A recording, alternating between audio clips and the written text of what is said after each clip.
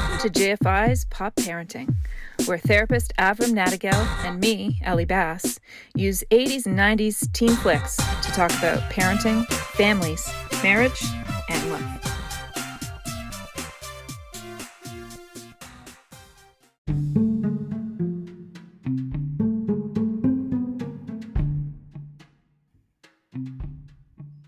Hi, this is Ellie. This week on Pop Parenting, Avram and I watched and are now discussing the Kevin Costner movie Field of Dreams. We're using it to explore ideas around making amends after someone has passed away, parenting in 2021, the beauty of a flexible, supportive marriage, and how to make progress in a dysfunctional family system. Next week, we're going to look at 16 Candles. But for today, let's look at Field of Dreams. Here we go.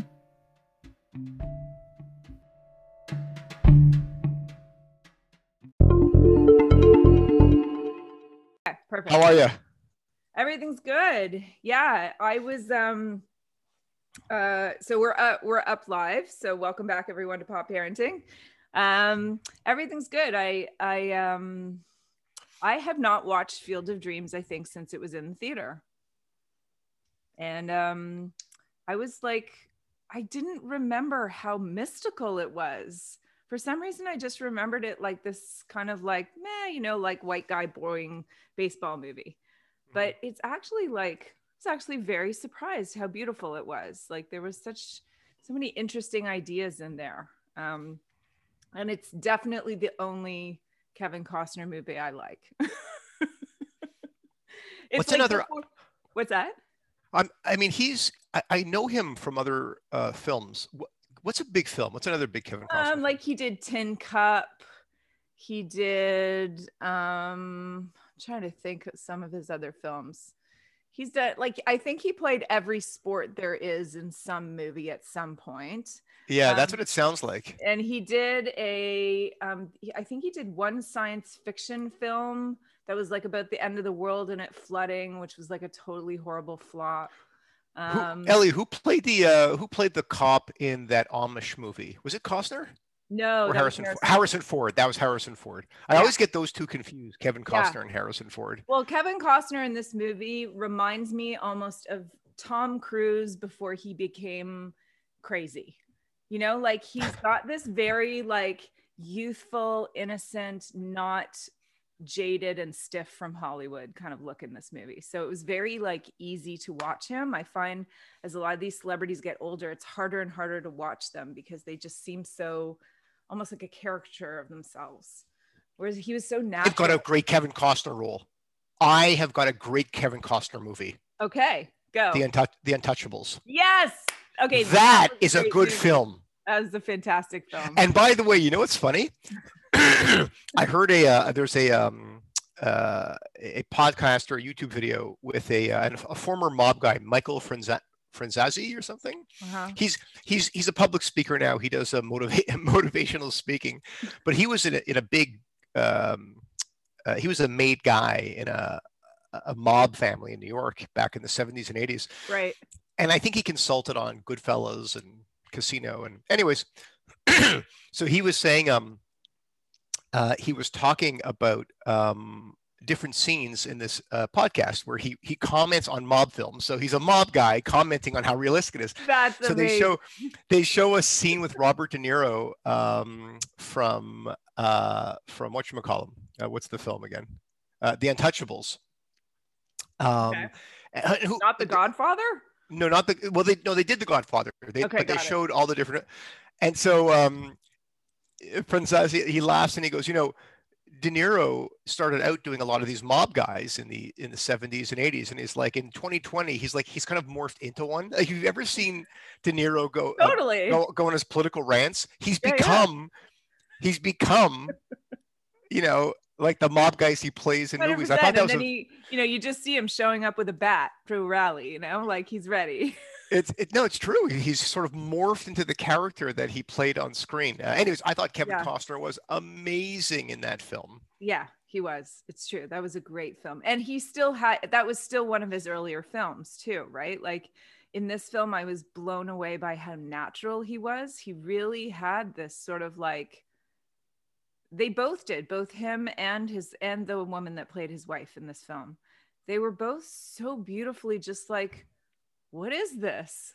And they really were able to convey that. It felt like I was watching a play sometimes, like just that sort of naturalness that you don't often see on screen anymore. I thought it was great. I really enjoyed it. Now, for me, I never saw the film in theater. I always heard about the film. People reference the film quite a bit. I'm not a big baseball guy, so I found it was hard for me to get into the milieu of baseball. Right. I have a former bass player of mine, Warren Molansky, if you're listening. He's not listening, but I don't know what has happened to him, Ellie. He wasn't a sports guy, but he's a single guy. He's sort of like late 40s, maybe early 50s. He somehow got the baseball bug to bring the Expos back to Montreal, and he dedicates his time. It's really weird. It's like he used to do this with Fish. He would follow Fish, the band Fish, around. He does this with baseball. He will take off from his company. He's created a company in Montreal that's doing quite well. He will take off for months at a time, Ellie, and travel to different baseball stadiums and try hot dogs and then write reviews about hot dogs. Baseball culture is a really, like there's these subcultures out there, there's all these subcultures, but some are weird, but they're de facto weird. So like if you have a weird fetish about centipedes, that's just weird. Right. But it's baseball, Americana. It's really deep. There's a sort of a weirdness unto itself, I find, about people who are obsessive about baseball. Let's dive in and help elevate our parenting skills and usher in 2021 as more mature and whatever. Okay. Let's do it. The one leg summary. The on one leg. So the on one leg is, this film starts out as if it's very normal, where Kevin Costner and his lovely wife, actually the film opens with Kevin Costner telling the history of his father and then his relationship with his father, whom when his father was a baseball player. And then he became, I guess, a businessman, if I'm remembering correctly, and wanted then, of course, his son to live out the dream of being a baseball player that he was never able to do. And his son goes to university and gets involved in the 60s, sort of gets in that, fight the man sort of headspace, gets in an argument with his father at age 17, and basically doesn't speak to him again. They basically don't speak for the rest of their lives. And he says the next time I saw him was at his funeral. And then it flashes forward to him now. He says he's now living on a farm in Iowa with his wife and his daughter and trying to make a living running a corn farm. He decided he never wanted to, baseball became a chore, he said, and he wanted to do something else with his life. And he actually has a very beautiful relationship with his wife. And so what happens in living on this farm is he's out in the cornfields one day and he hears a voice. And the voice says, if you build it, they will come. And he thinks he's going crazy, but he has this feeling and somehow gets his wife on board. And he, keeps hearing this voice and figures out that what the voice wants him to do is plow away a portion of his income, his cornfield, and build a baseball diamond. And once he does, he builds the baseball diamond. And sure enough, Shoeless Joe Jackson walks out of the corn.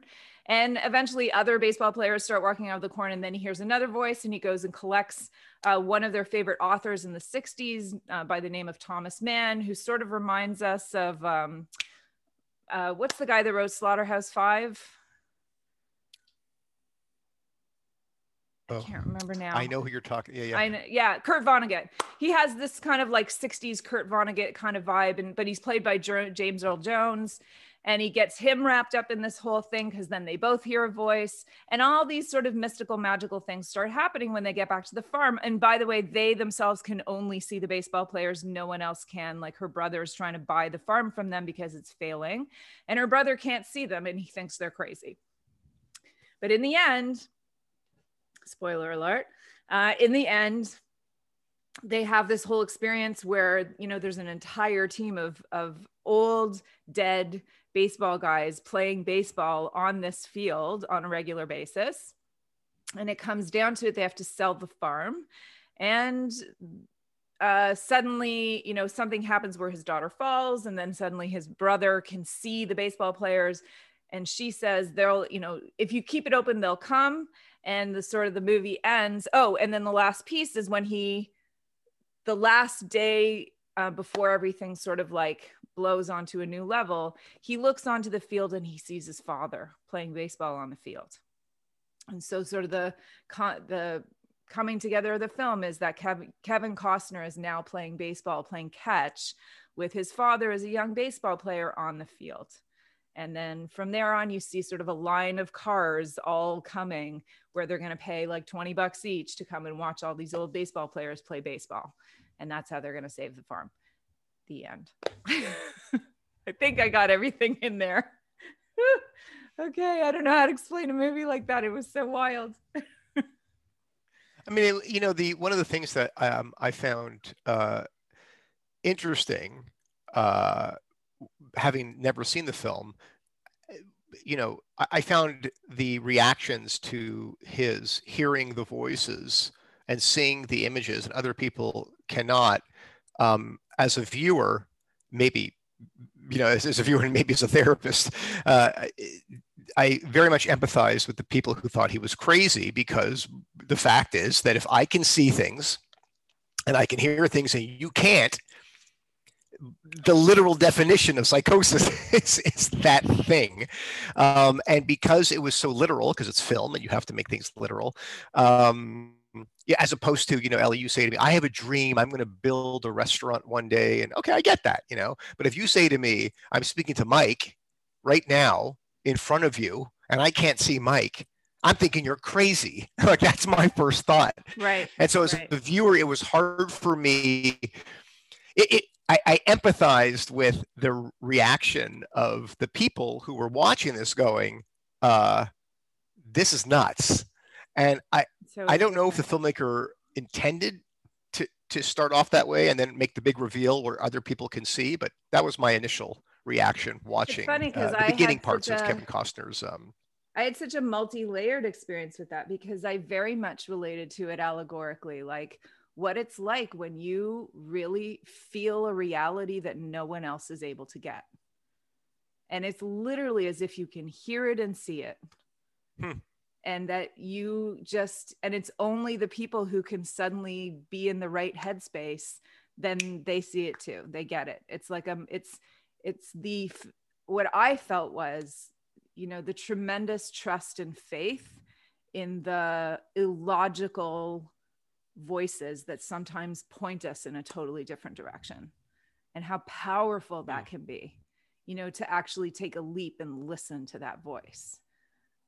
I think it's such a powerful idea, because we so often, we just go with whatever culture or society tells us is acceptable, but so rarely we'll listen to something that's so out of the blue. And you're like, how is this even possible that I could do that? What? And then, you know, the extraordinary stories that you hear of people who did it and changed and did something extraordinary because they listened to something that was so out of the box.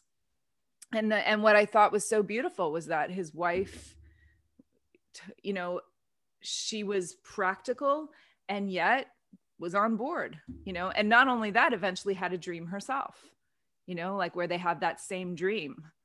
And she realizes then, she's like, okay, I'm on board. What do we do? Like, I see it. I got it. This is totally weird, but I get it. And it was just such a beautiful, expression of that idea that sometimes our destiny is not logical at all. Yeah. And, I thought it was. I think I caught up to that as the film progressed. You know, that idea that when you have a dream or a vision that is burning, you are going to get pushback by people to say, give it up, stop. It's too dangerous. It's too scary. It doesn't make sense. This is not going to work out.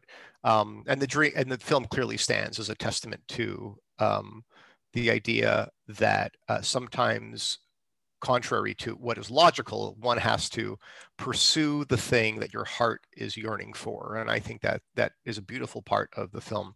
In the beginning, just my reaction was, a friend came up to me and said, I was in a field just now, and I heard a voice and it said to me to plow my field. My first reaction would be, that's nice. That's great. See, to me, it would depend who the Slowly friend walk is. away. It would depend. Look, if somebody came up to me and I know they're fully rational and they had some mystical experience, I'd be on board. I know there's stuff like that in the world, so I'm cool with that. Like, that stuff doesn't bother me so much. I think it was more the, I think it's allegory, but look, I kind of live in a world of, lots of things happen. There are more, what is that Hamlet quote? There are more things dreamt of in this world than you or I could ever see.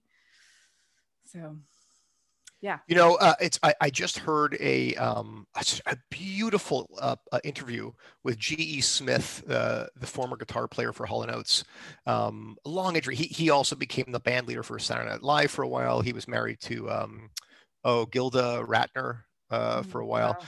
Super interesting guy. Anyways, the interview is like 2.5 hours long, but right near the end, I'm glad I waited. They were talking about mystical experiences, which I don't understand how they even got there, the guitarist from Hall & Oates. And so he was very much talking about things that you were speaking about right now, where he said, yeah, I've never said this openly, and I've never said, but he sees and beyond music even, and it was interesting where the conversation went and how, as a listener, it was almost unnerving. And there's something unnerving, I find, about people speaking about that with which I cannot see, hear, taste, smell. And I think that's just myself and as being a product of a very rational, in many ways, a very rational world. Right.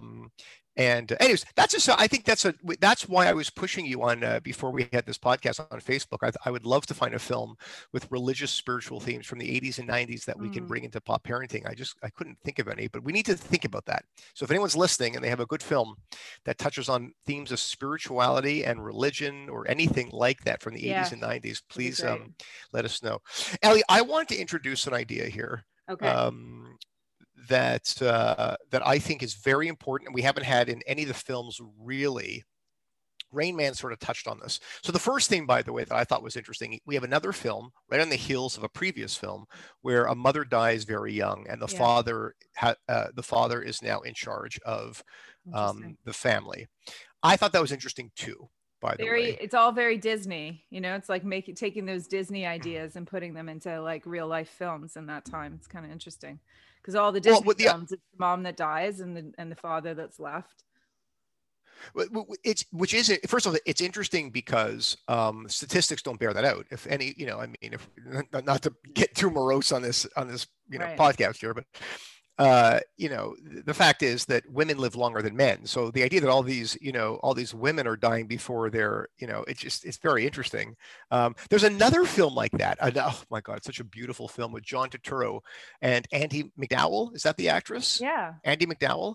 Yeah. She's dying of cancer very young, and she leaves her, and John Turturro is the husband. Oh, Ellie, it's beautiful. It's with Kramer from Seinfeld. Have you seen this film? No, but I remember hearing about it. Oh, Ellie, and this could be the film because it touches on the crazy uncle who sees things, and it's about spirituality, and the kid really relates to the uncle because he has such a fan, and his father's a scientist. Oh, Ellie, I think we found our film. Okay, good. We got to find out what it's called now.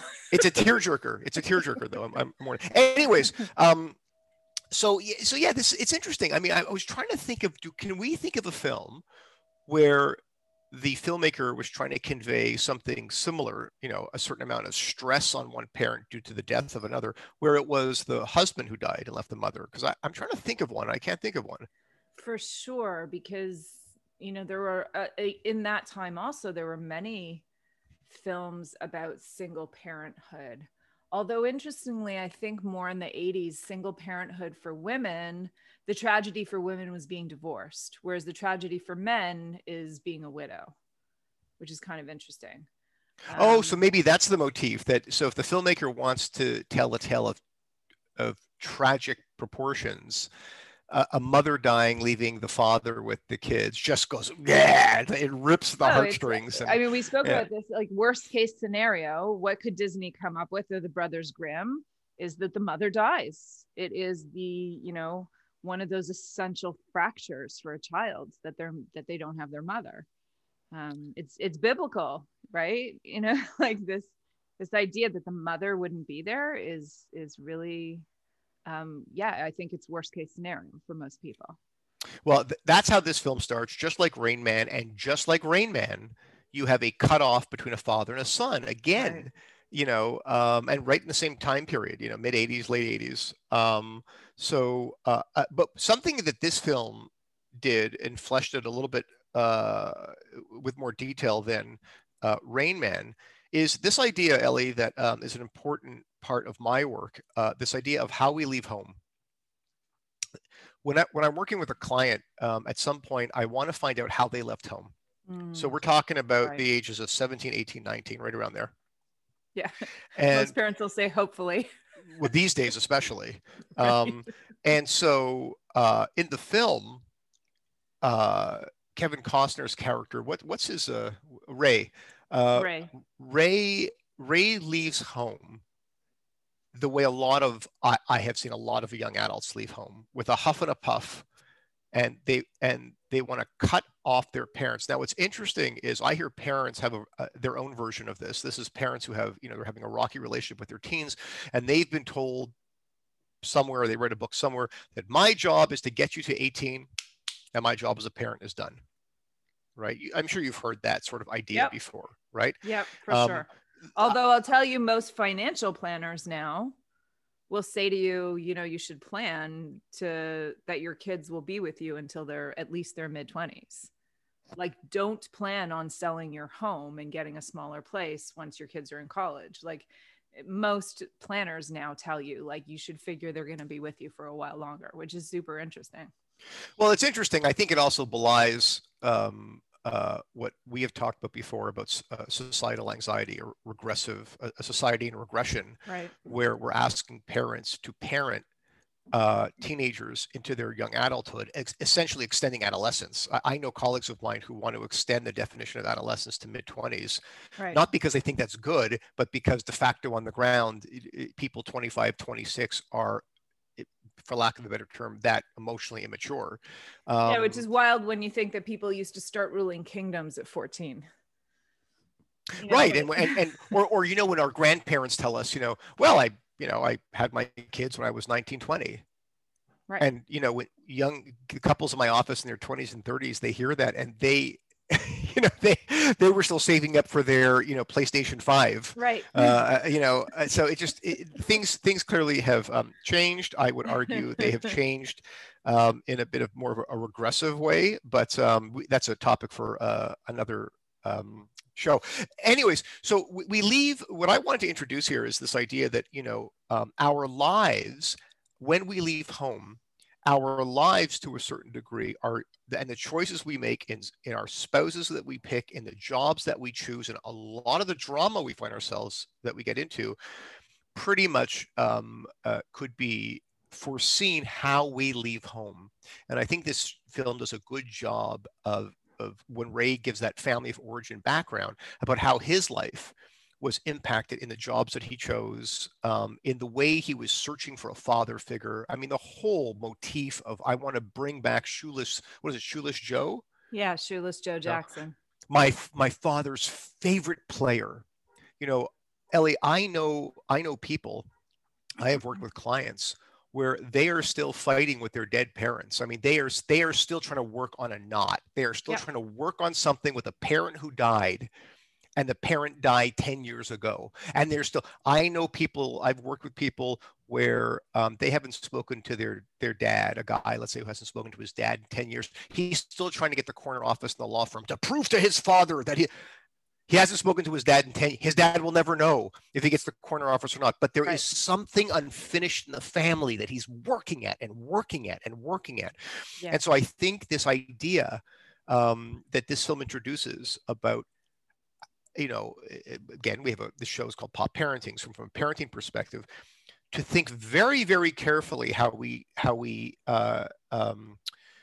work those critical years when our kids are 14, 15, 16, and what kind of transitions and rituals do we have in place so that the transition is one of elasticity, of connection, of freedom, so that the child can come in and out of the lives of their family of origin without either having to run away, as Ray did, or the opposite. And this is the other thing, and then let's open this up. The opposite, of course, of running away from your family is being too emotionally fused, too emotionally connected.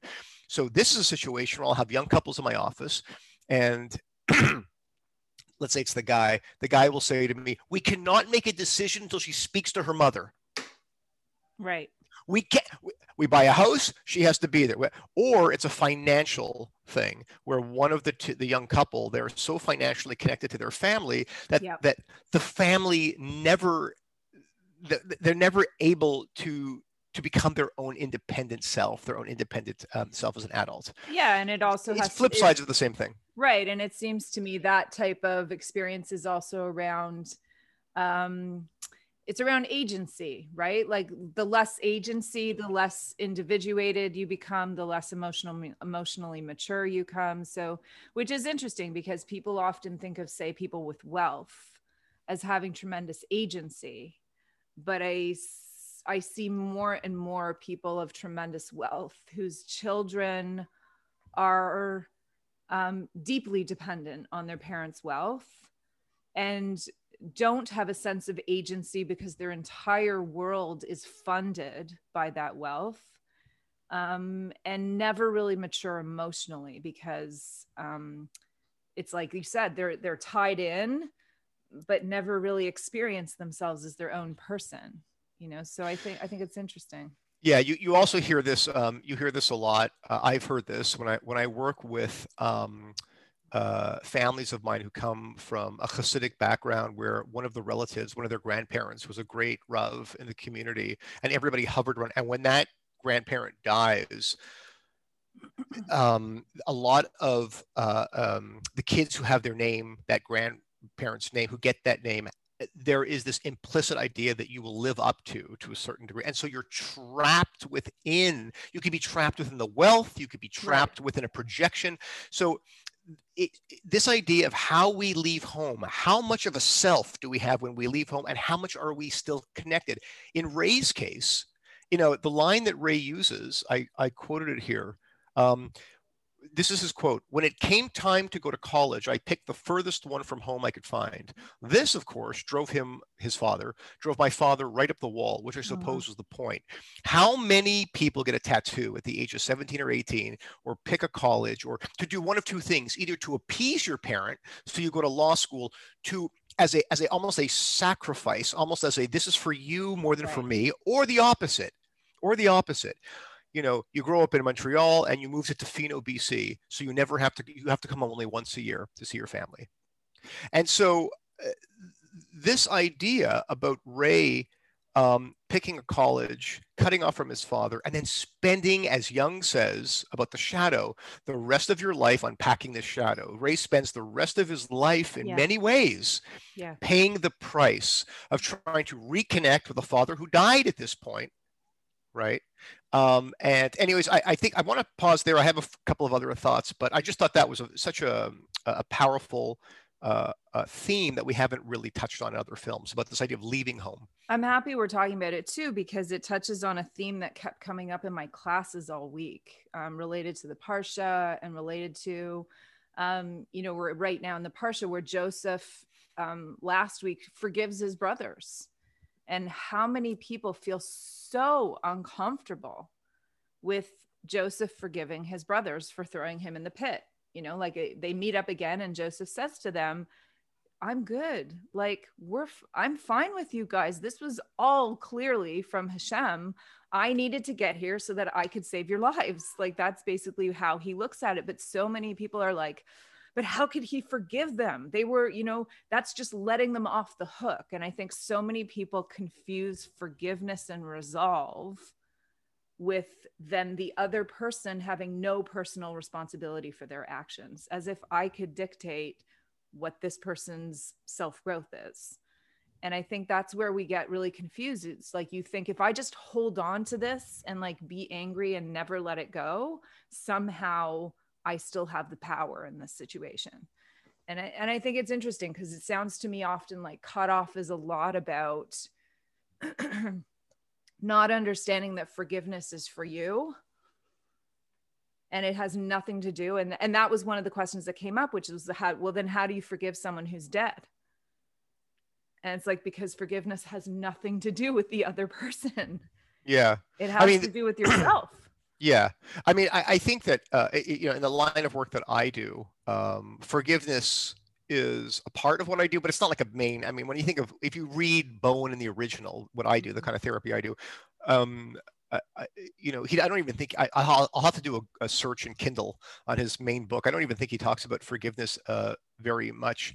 Not because I think that he didn't think that that was an important part of a process of a reconciliation with someone who you're cut off from. But I think that he put his focus elsewhere. And so I get that question a lot, but in a different way, Ellie. So people will say to me is, I hear what you're saying about resentment, meaning that I will introduce research to people that suggests that the more you cut off from people in your life, in Ray's case, the more you are likely susceptible to physical illness, emotional illness, problems in all of your relationships. There's a lot of consequences to cut off that is above and beyond the psychobabble, touchy-feely stuff. There's which is the same as all the research around forgiveness. If you walk around not forgiving people, you will more than likely have health issues. You will have psychological issues. Like, that forgiveness eats, right? And I think that's where cutoff and forgiveness, somehow they speak to each other in a similar language, that if you don't forgive, you're going to stay cut off. Yeah. And so with clients like the people that your listeners who ask you this question about, what do I do if my mother died and we weren't on speaking terms? Right. Where I go with that in my practice is, because I guess you could even in a esoteric sense, one could forgive in terms of a spiritual sense through prayer, but where I go with this is research. So what happens when people come to my office and they say, I didn't speak to my mother for 20 years and then she died, and now I'm left with the memory of a cutoff with my mother. What the hell do I do with that? Right. So what I have noticed is, when people cut off from someone, you have to create a caricature of that person. You can't cut off from someone if you understand the full Megillah, the full story of someone. So for example, Ellie, if I need to stop talking to you, I need to create you as an evil person, because there is no way to justify all the energy it requires for me to cut off my brother from my life. If I need to stop the actual villain in the story, you have to make them into a villain. Yeah. Otherwise, you have to take ownership of your part in it. You see, if I have to tell my brother, I can't speak to you anymore because you are X, I have to create X. Right. I have to turn him into the villain that I think is worthy of cutting him out of my life. Right. So when people are in my office and they say, I stopped speaking to my sister for 20 years and then she died, and what am I supposed to do with that? What I encourage them to do, if they can hear it, by the way, Ellie, just to be honest with you, my success doing this, and I think this is true for all my colleagues who do this, is very low, meaning that it's so painful to reconsider one's position after cutting someone out of your life that very few people could do it. But those who can, the work looks something like this. I will say to someone, it's true, you can't reach out to your mother who died 5 years ago. Can you speak to her sister and get a better understanding of who your mother was and flesh your mother out into the real, complex, wonderful, maddening person that was your mother? Can you do that? Call cousins and get all the facts of the situation. My clients who are able to engage in that process of researching their dead parent, they come to a rapprochement within their heart. But isn't that they forgiveness? Come to a place where even if they were abused, well, I think forgiveness comes, this is where I think it's an important point here. I think sometimes, Ellie, what happens is people use I'm sorry and forgiveness, and they try to bum rush the process of doing the hard work, right? The hard work of understanding who is this person beyond what they did to me. You see, in a Right. way, one way to get rid of pain with my brother I haven't spoken to is, can we just say I'm sorry? Can we just get over this? And you know where they find themselves 3 months later? In another major fight. So I'll tell you something interesting, because in the Joseph story, what does he do before he gets to that place? He tests them.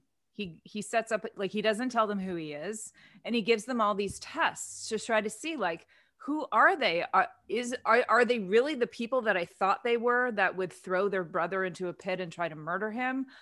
What are they going to do with each other? How are they with the younger brother? What are they like with their father? He actually sets up all these tests to try to understand who they are. And when he finally gets to the end of it, he goes into another room and he weeps. And then he comes out and reveals himself and says, I actually, the word in Hebrew is not forgive. It's I'm no longer carrying you. And so I think that's this beautiful idea. Like, it really goes through this process that you're describing of what's really happening now on the ground in terms of who this person is. And now how do I relate to them in terms of what's best, what's the most healthy relationship that can happen here?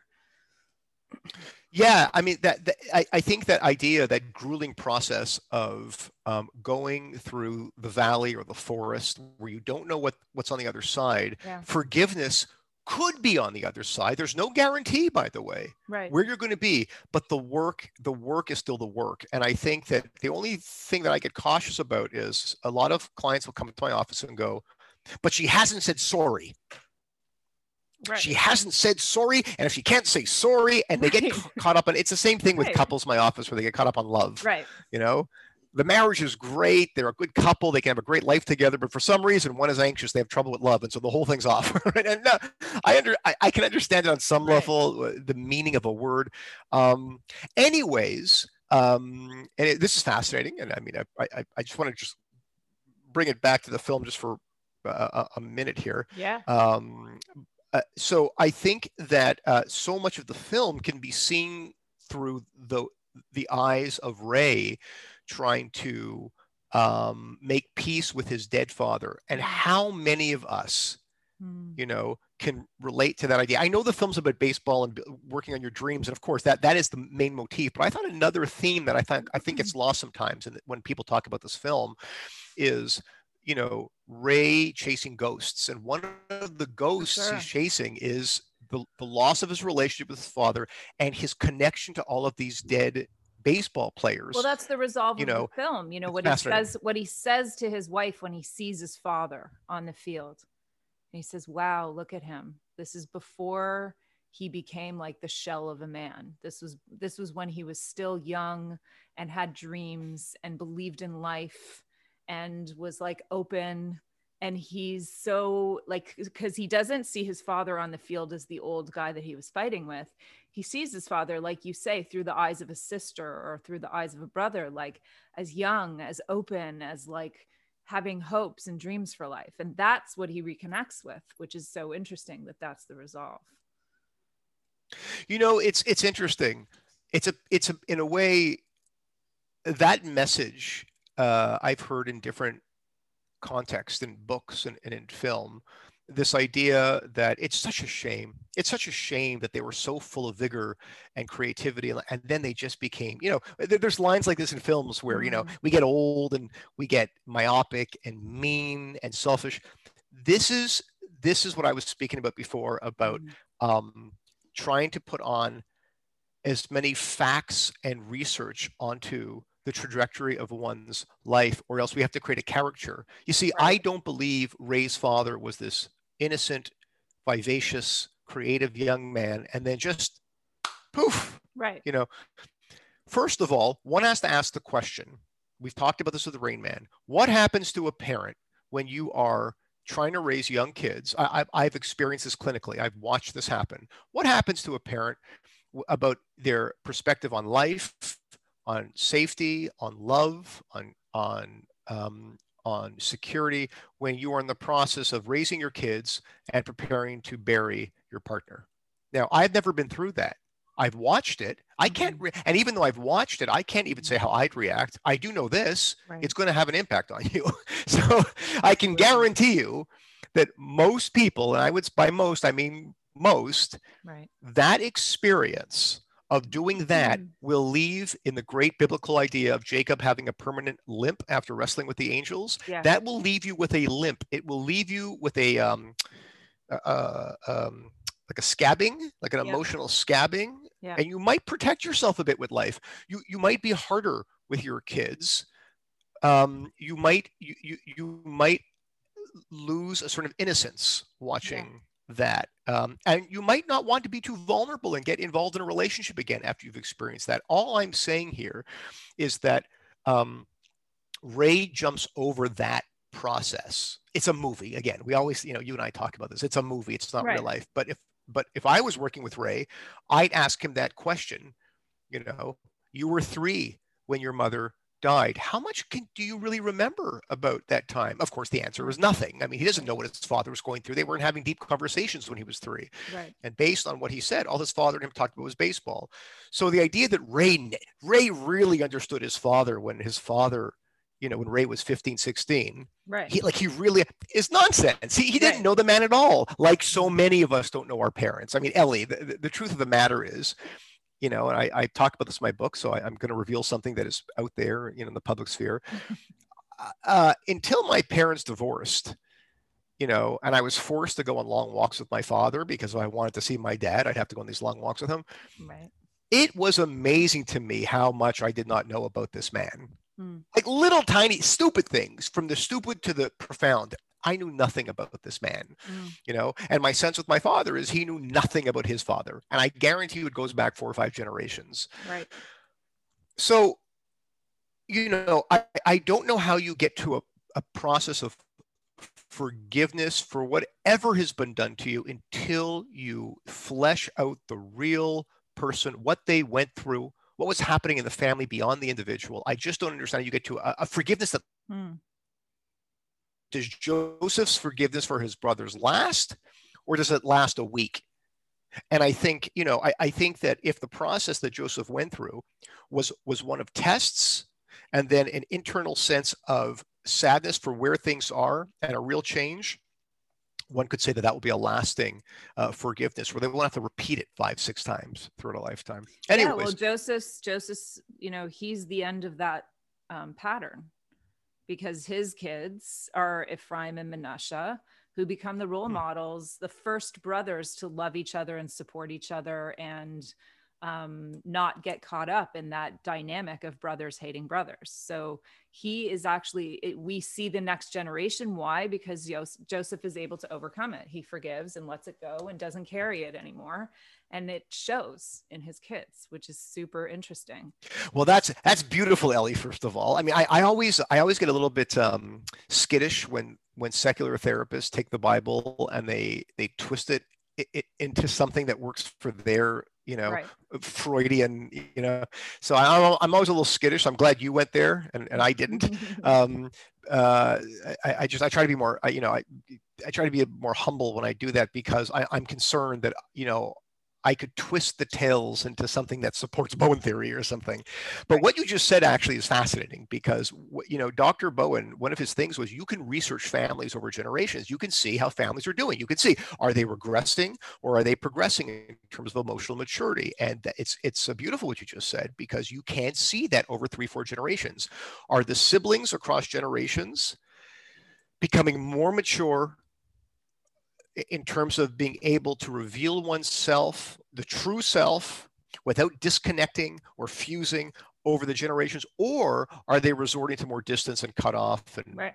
all right. the other shenanigans that we get caught up in? And you could see that. So it's actually lovely what you just said, because that's what I look for in my work when I do a genogram.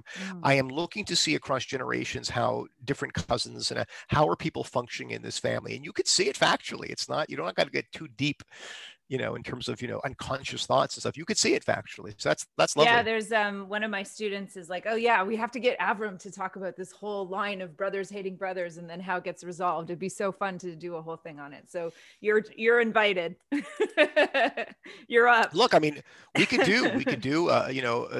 create a family diagram starting with Cain and Abel, the first sibling conflict, and then work its way down. But all the motif that you just shared is fascinating. Just fascinating. Yeah, it's beautiful. And so okay, Well, what are some of your thoughts on this film? I mean, where do you want to go with this? I actually really I've got a couple of more thoughts to share. So yeah, I mean, I don't know if one of your notes is this, but I actually really enjoyed their marriage. I thought their marriage was, how so?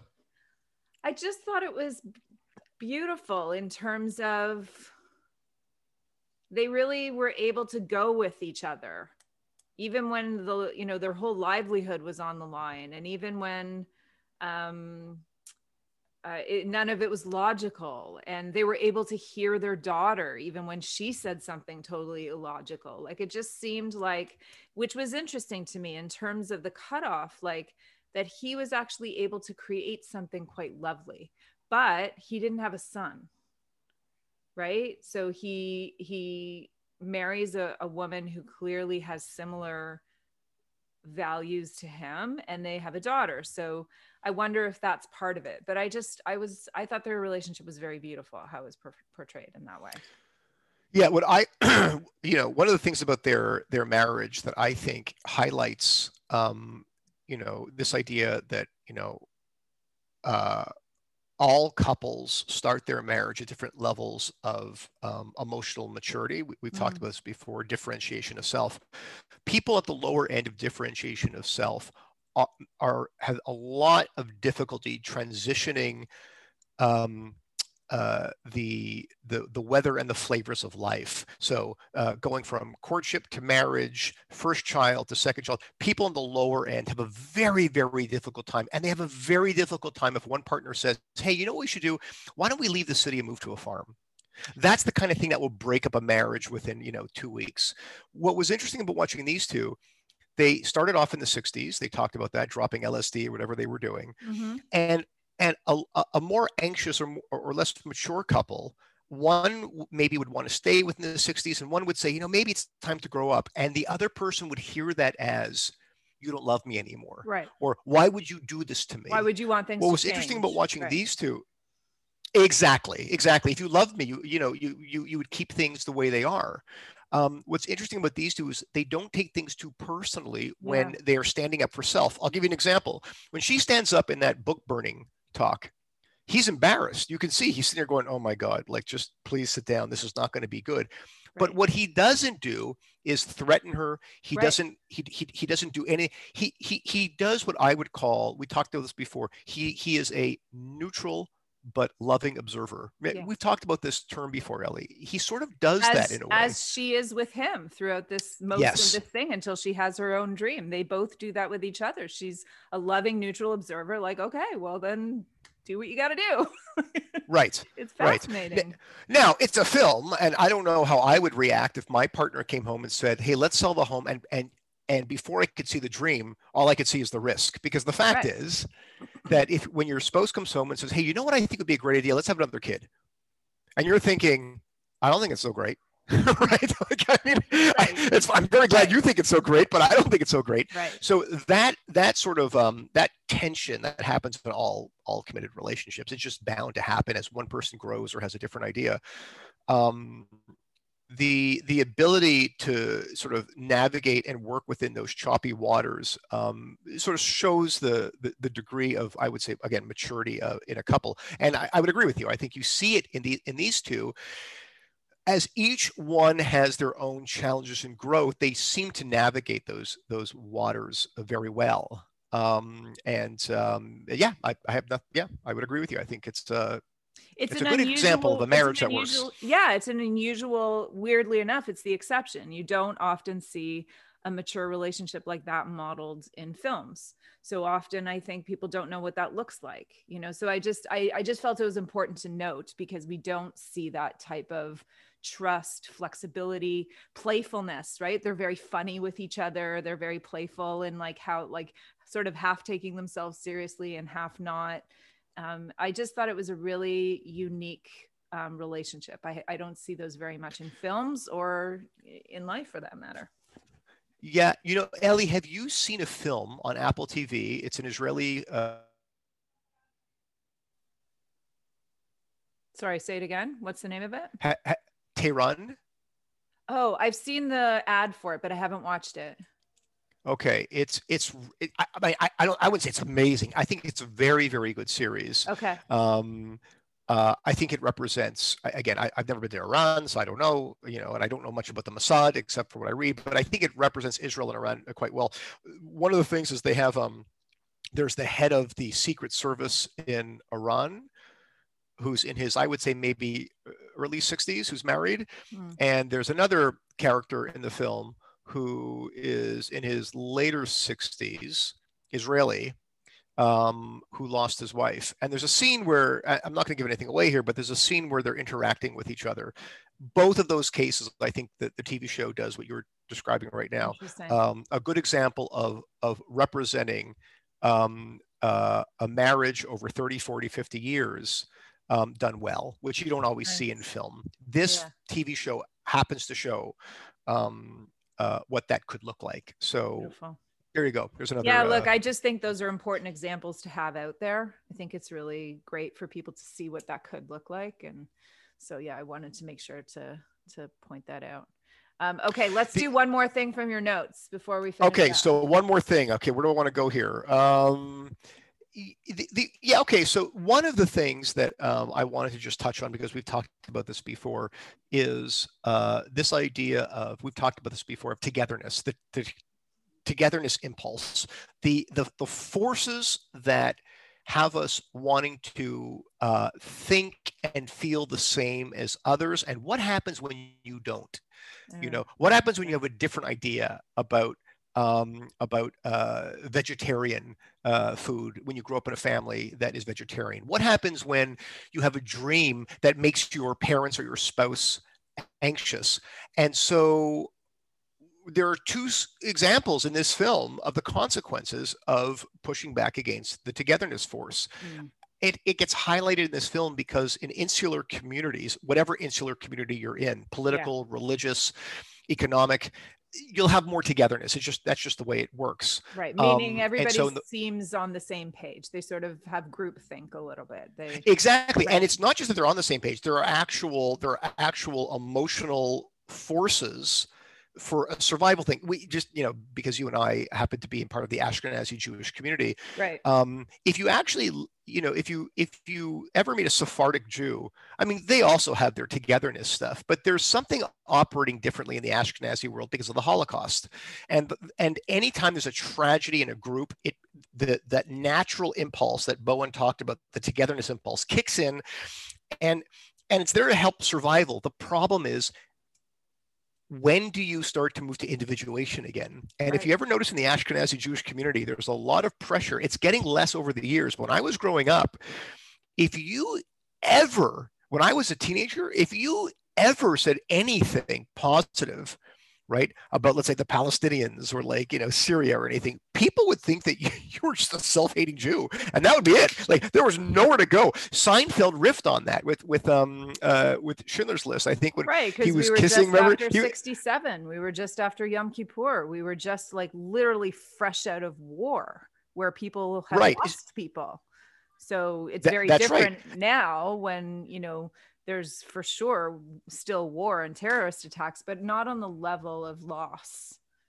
And there's more, the instinctual drive to pull for togetherness. I think what happens over time is that some people realize that the consequences aren't worth it to keep up our fists like this all the time. So people intuitively understand that you need both. That's what always Murray Bowen talked about in marriages and families. You need the ability to come together, baby to breast, and you need the individuation, the baby to learn to eat on its own. And this happens in adolescence and marriages. But in this film, when Ray decides to build this baseball diamond and he's supported by his wife, remember the cars on the road? Yeah. They're watching them going, your people are certifiably insane. Taking not pictures, only that you're dangerous, sitting there watching this him is dangerous for our community. Cornfield. Yeah, it's wild. They're just whoa. And then, or when he goes into the store to buy supplies and he asks the guy if he's ever heard voices, and the farmer says to everyone, Ray's hearing voices. And they're all staring at him. That's right. Yeah, it's so wild. And where we hear this, by the way, we hear this in another film, is in, oh my God, Ellie, help me out here, the dance one with the small town. Footloose, same thing. The togetherness force of the town because of a tragedy. When he pushes back on that, you better get ready for pushback Right. when that togetherness force is there. So that's one. And the other one is when, again, Ray's wife stands up with the book burning. Again, similar to Footloose. Yep. Um, and the crowd, it's so interesting. It's kind of like when you see those flocks of birds, how Yeah. flocks of birds kind of come together. The crowd just naturally comes together. And there's something instructive, and I'll end on this thought. When she doesn't back down, and it's something I talk about with my clients, when you take a stand in your family, you have to prepare for the pushback. If you don't, you're done in. Yep. If you don't prepare for it, you're going to get too overwhelmed with what happens. But if you can anticipate it, you can strategize for it. Now, I don't know if she strategized for it, but when they pushed back on her, and she didn't scream at them, she didn't say you're a bunch of Neanderthals. She just stood her ground, kept the focus on herself. The crowd started to shift. She screamed at the other woman. The woman who was initiating the book ban, she directed her anger at her. But she did it at the crowd. Family, right? She riled the crowd with similar values and similar principles. Yeah, she said, "Aren't we like? Don't you share this blah? Whatever the hell she talked about." Right. I think that if she would have stood up and said, "You're all a bunch of backward hicks," blah, it would have strengthened the togetherness, and they would have been banished from the community. Yeah. And this is what happens in families. This is the idea again of if you're going to take on your family, right, you're going to lose that one. But if you really want to make progress in your family, you start with one person, not 5. You start with one. One is enough work for most people. Anyways, a good film. I have to say, Ellie, I didn't love the film, and yet at the end of the film, I was a sobbing mess. So if that was the purpose of the film, it worked. It worked. It worked. Done. Pill taken. Okay, what's next? I don't know. Let's do something funny next. I think we've done like some serious stuff. All right. What do you want? Hannah and her sisters? Can we? Well, I mean, there's no adolescent themes there. I mean, I'm fine with skipping it. If you think that it's not, you let me know. I'm totally open. I'm happy to do it. And then we'll do a teen film next. So are we committing to Hannah and her sisters? Let's do it. Hannah and her sisters. I'm starting 2021 on the right foot. Everything's different now. Excellent. I cannot wait. Ellie, this might have to be a multiple. I don't know if we can all do it in one sitting. This is one of my favorite films. Okay. Have you seen it, by the way? Have you seen it? I have, but not since I think it was out. So, and I'm assuming we have to say something about the Woody Allen controversy, blah, blah. Like, are we treading on PC ground if we do this film? Let's investigate. I'm in. Let's do it. Hannah and her sisters. I can almost guarantee you that, there will be some people who will say, this is a horrible, horrible thing you're doing. I'm fine with it. The question is, can you withstand that kind of blowback? I'm fine with it. I think the film has so many important themes about relationships and anxiety that, anyways, I'm in. Okay, so I'm in. Just to end, I was just looking because we have our live stream on the Jewish Family Institute, and our dear former guest host Emmanuel Marsh just commented, "If you broadcast, they will come." So he's watching along with us. So it was perfect. Hi, Emmanuel. All right. Excellent. So next week, Hannah and her sisters. Thank you so much, everyone, for joining us. May 2021 not be like 2020. I mean. Okay. All right. See you. Bye-bye. See you next week. Bye.